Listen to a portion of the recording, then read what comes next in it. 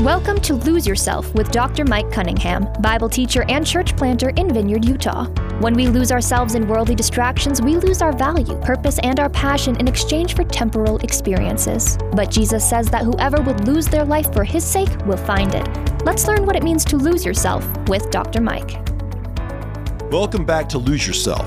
Today's episode, we rejoin our conversation with Ben Neiser, pastor of Mosaic Church in Provo, Utah, on the topic of discipleship.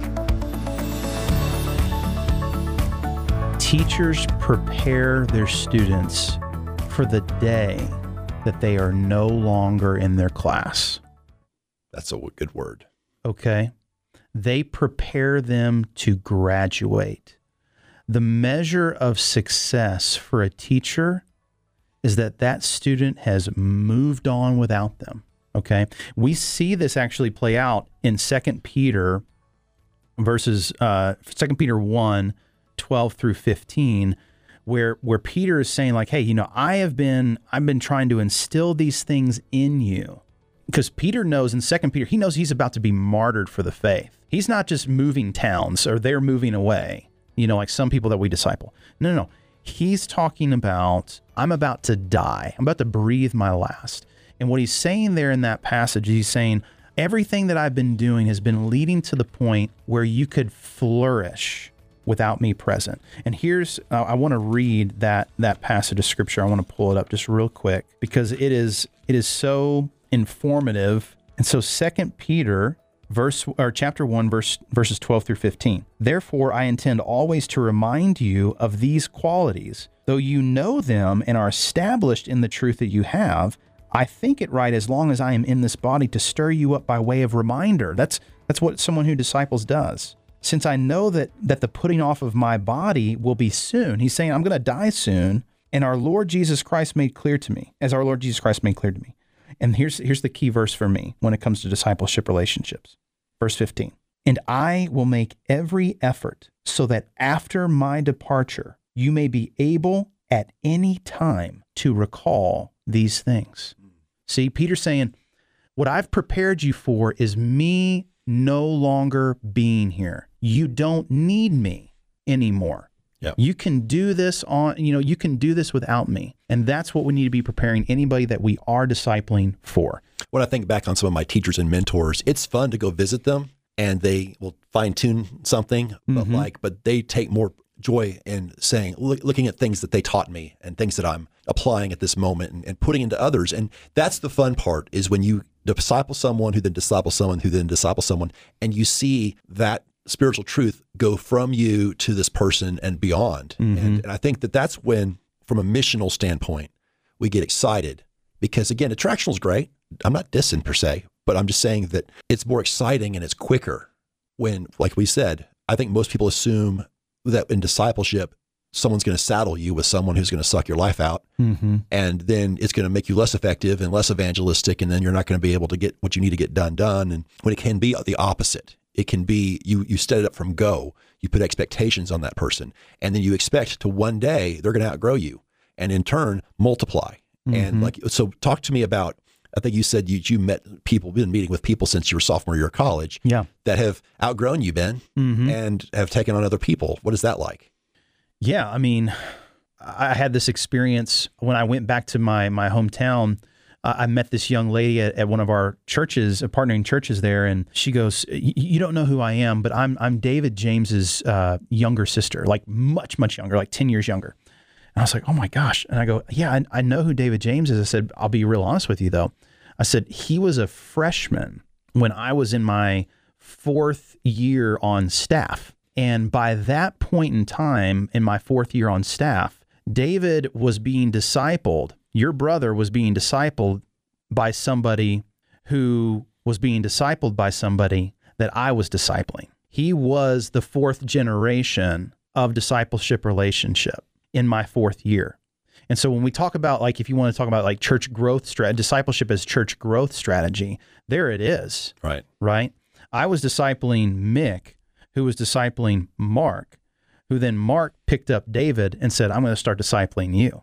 Like in church planting, the definition of a church planting movement is when a church plants a church that plants a church. Mm-hmm. And by the same token, when you have a disciple who makes a disciple who makes a disciple, that's when we're cooking with oil here. That's Right. when things are moving. Right, absolutely. And Mick had multiple guys that he was meeting with while I was meeting with him, and then on down the road. And so, you see those kinds of things. But yeah, I mean, one of the things for me is just, again, we're not a measure of success in the sense of discipleship that everybody that I've discipled is in ministry. Right. But the people that I've discipled have gone on to be faithful men of God, faithful coaches, faithful engineers, faithful husbands and fathers, right? Faithful members of churches. We need more of that. Yeah.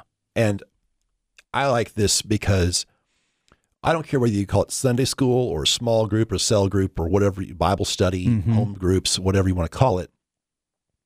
This first season, we were so enamored with, big events and other kind of fantastical, expressions from the local church body that people would honestly say that I'm just a Sunday school teacher. I'm just a small group leader. Listen, folks, if that's who you are the backbone. You're the rock stars in my vote because, in youth ministry, I was there for 25 years and nothing made me happier is when we had the graduation day or whatever. And they're like weeping over their Sunday school teacher or over their mentor or over that person from the church who'd invested in their life. Because as a staff member, yay, it's all well and good. But like when you know that's people in that church looked after, adopted, invested in other people in that church, that's when you know that some health was going on, that there was some vitality and the future looked bright for that church. It's not all about the professionals.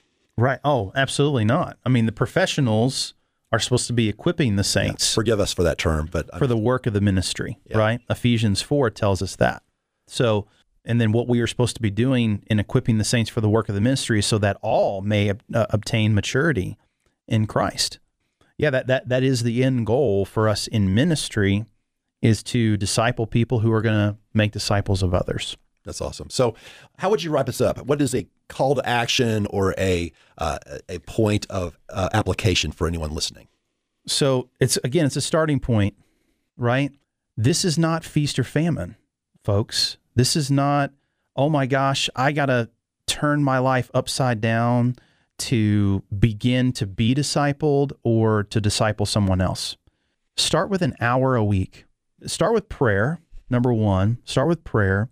Pray that God would reveal to you someone within your body, your local church, that you could pour into and begin to disciple. And when we talk about teachers, that doesn't mean that you have to be fluent in the language of the kingdom. That just might mean that you know a little bit more of the language than they do, okay?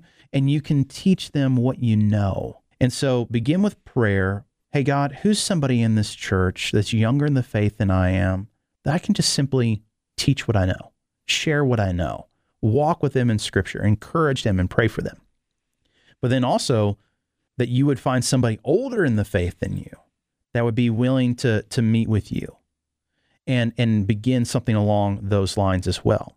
It might even be an every other week kind of situation that might be a more realistic thing. But one of my big rules is consistency.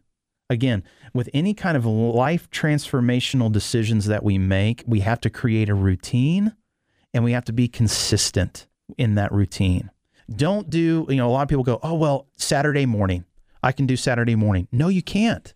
You're on vacation. Your kid gets sick. You want to watch college football. You can't do Saturday morning.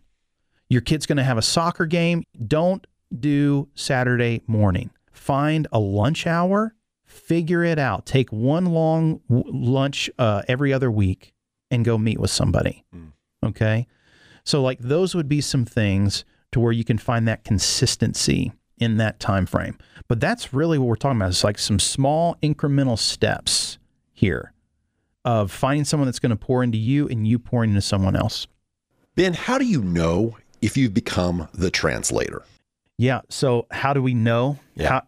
How do I know if I have become the dreaded translator? Right? Right. Is the person that you're pouring into flourishing when you're not around?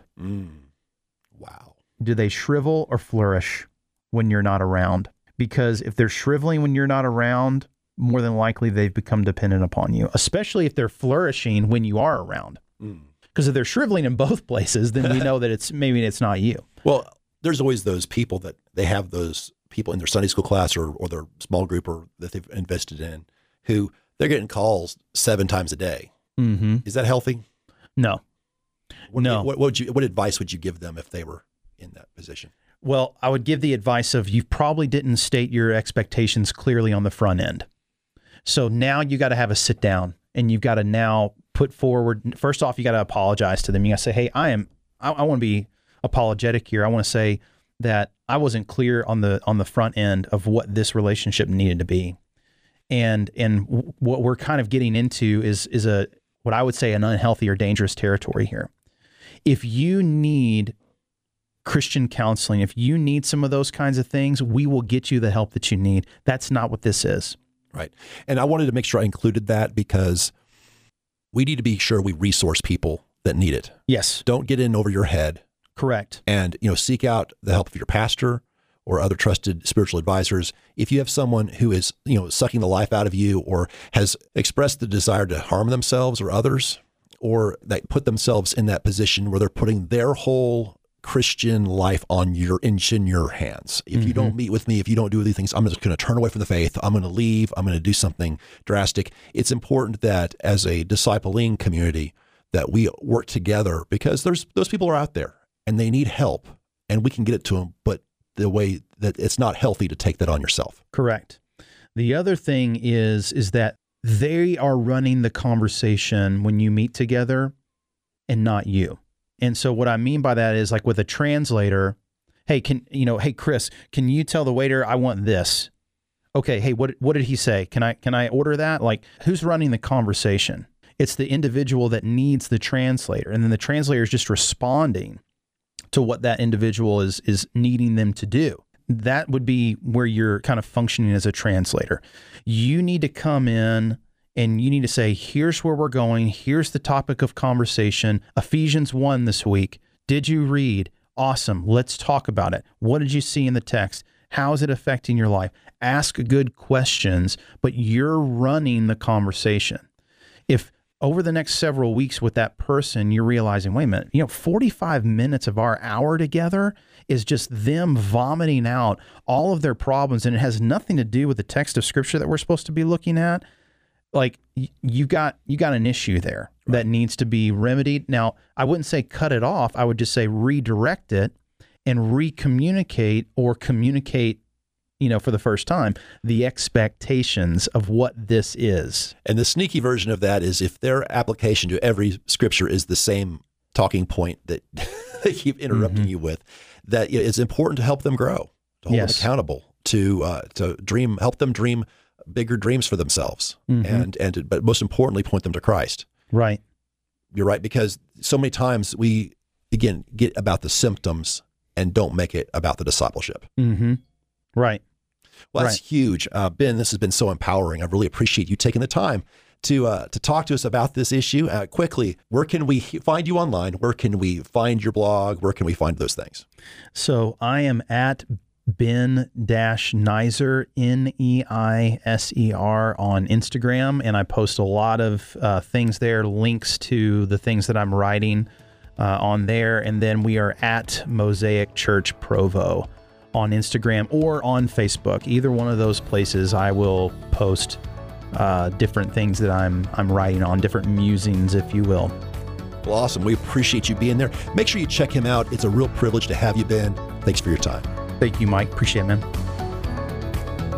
This has been Lose Yourself. For more information about Mike and his ministry, check out his blog at loseyourself.life. Until next time, make it your ambition to lose yourself to Christ. Lose Yourself is a ministry of Grace Church and Mike Cunningham, and a production of Key Radio.